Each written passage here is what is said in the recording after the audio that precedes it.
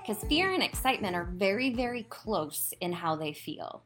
But fear is a making up a story that it's going to go south, and excitement is making up the story of how great it's going to be. So they both coexist together. They're like a 2 millimeter shift in how they feel. But once we understand that fear is going to be there no matter what, now I can make the leap and I can trust myself. Once I trust myself to go past the point of where I've been before, then I start to build a trust in me, like a me to me. Like, I know no matter what, I'm going to figure it out.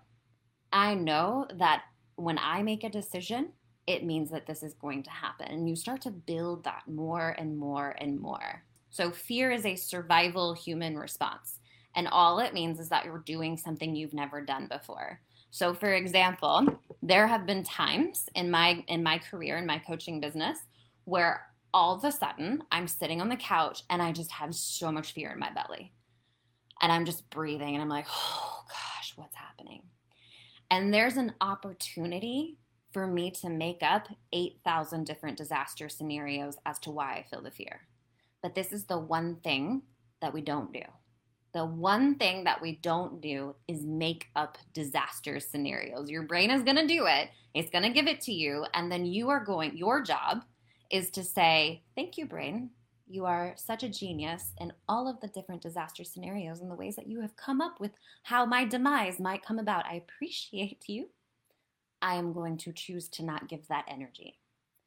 And you allow the fear to be there because this is energy coming in. As we move, so the way that I picture it is like you have this like circle of your comfort zone, right? And most people never leave their comfort zone. Most people hang out inside this like tiny little room. Maybe it's a big room, but you're hanging out in this room where you're never actually pushing the bounds of what you've been told. We've been listening to life. We've been saying this equals this. This is what happens if I do this. My parents said don't do that, so then it got ingrained in you, so you never push the bounds of what you were told was possible. The second that you start to feel called, which is the moment that you arrive someplace like here, the second you start to feel called, it's going to ask you to move outside of what you know.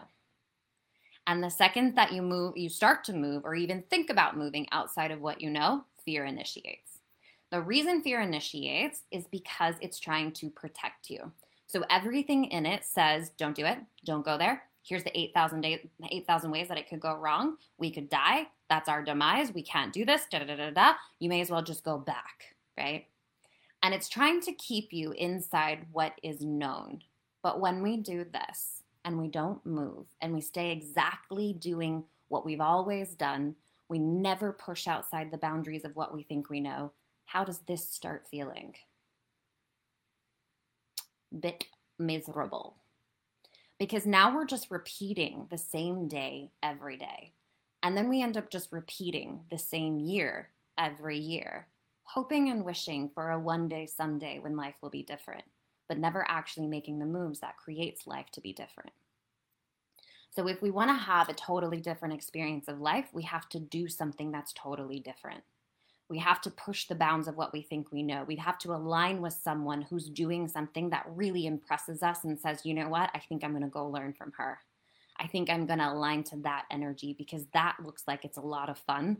And yeah, I'm scared, but I'm willing to bet on me. There was a moment in my career where I had to say, I'm willing to bet on me. I trust myself. And I didn't do it without fear. Fear was there and was present the entire way. But I had to take a moment. I had to decide I'm willing to bet on me. And for me, my connection to all that is a huge part of why I gain strength, of why I feel supported. So whether you believe in the universe or God or all that is, it really doesn't matter to me. But I'll say this, believe in something. Believe in something because it's way too hard if you think it's all on you. And there will be times where your brain will try to make you think it's all on you. And I promise you it's not. There is no way in this world that our little baby brains and our human could manipulate the 8 million different circumstances that have to occur in order for you to make the next move and to meet the right person and to align with the right energy. Think about everything that had to happen just for you to be here in this moment, just for you to be living the life that you're living, just for you to have met your friends, your partner. There's no way that we can do that. So there's a point where we have to give it over, and we have to have faith, and we have to trust. Belief is the thing that everything originates back to. And there's science behind it, but I want you to think about just, why does anyone in the world do anything? Because they have a belief about how it will turn out. I believe in something.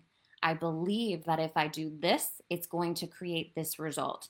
I believe that if I say this, it's going to initiate this conversation. I believe that if I take that job, it's going to create happiness and wealth in my life. I believe that if I take this course, I'm going to find a new level of life.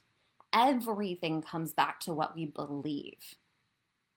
So we have to find a connection to something that's bigger than just our human. And at the same time, we have to be willing to bet on ourselves. So we have to rely and found this very grounded foundation with ourselves that says, no matter what, I'm going to figure it out. No matter what, I know I have me. And that's the beginning of starting to build this inner power muscle.